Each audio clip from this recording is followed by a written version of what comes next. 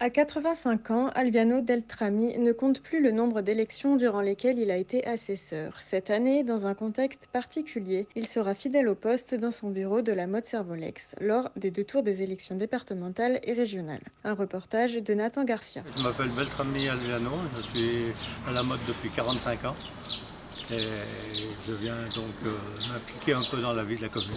Pour cette élection, vous avez décidé de participer en tant qu'assesseur. Oui, donc je participe en tant qu'assesseur et je suis présent aux deux journées. Il y a plus de 10 ans que je fais partie donc, du service électoral et je trouve qu'il est normal de s'impliquer dans la vie de la commune pour donner un petit coup de main quand il le faut. Est-ce que la situation sanitaire a pu vous faire réfléchir ou vous freiner dans la démarche? Non, pas spécialement, du fait que j'ai été vacciné donc dès l'ouverture de la session de vaccination.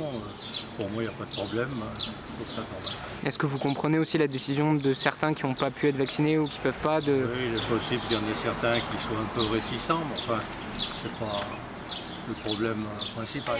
Est-ce que vous essayez de recruter aussi de votre côté, de faire ce travail de bouche à oreille J'ai essayé, mais c'est pas toujours évident parce que les gens ne sont pas toujours décidés à participer. C'est assez difficile. Even when we're on a budget, we still deserve nice things. Quince is a place to scoop up stunning high-end goods for 50 to 80% less than similar brands. They have buttery soft cashmere sweaters starting at $50, luxurious Italian leather bags, and so much more.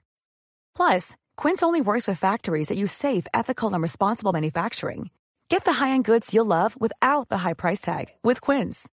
Go to quince.com/style for free shipping and 365-day returns.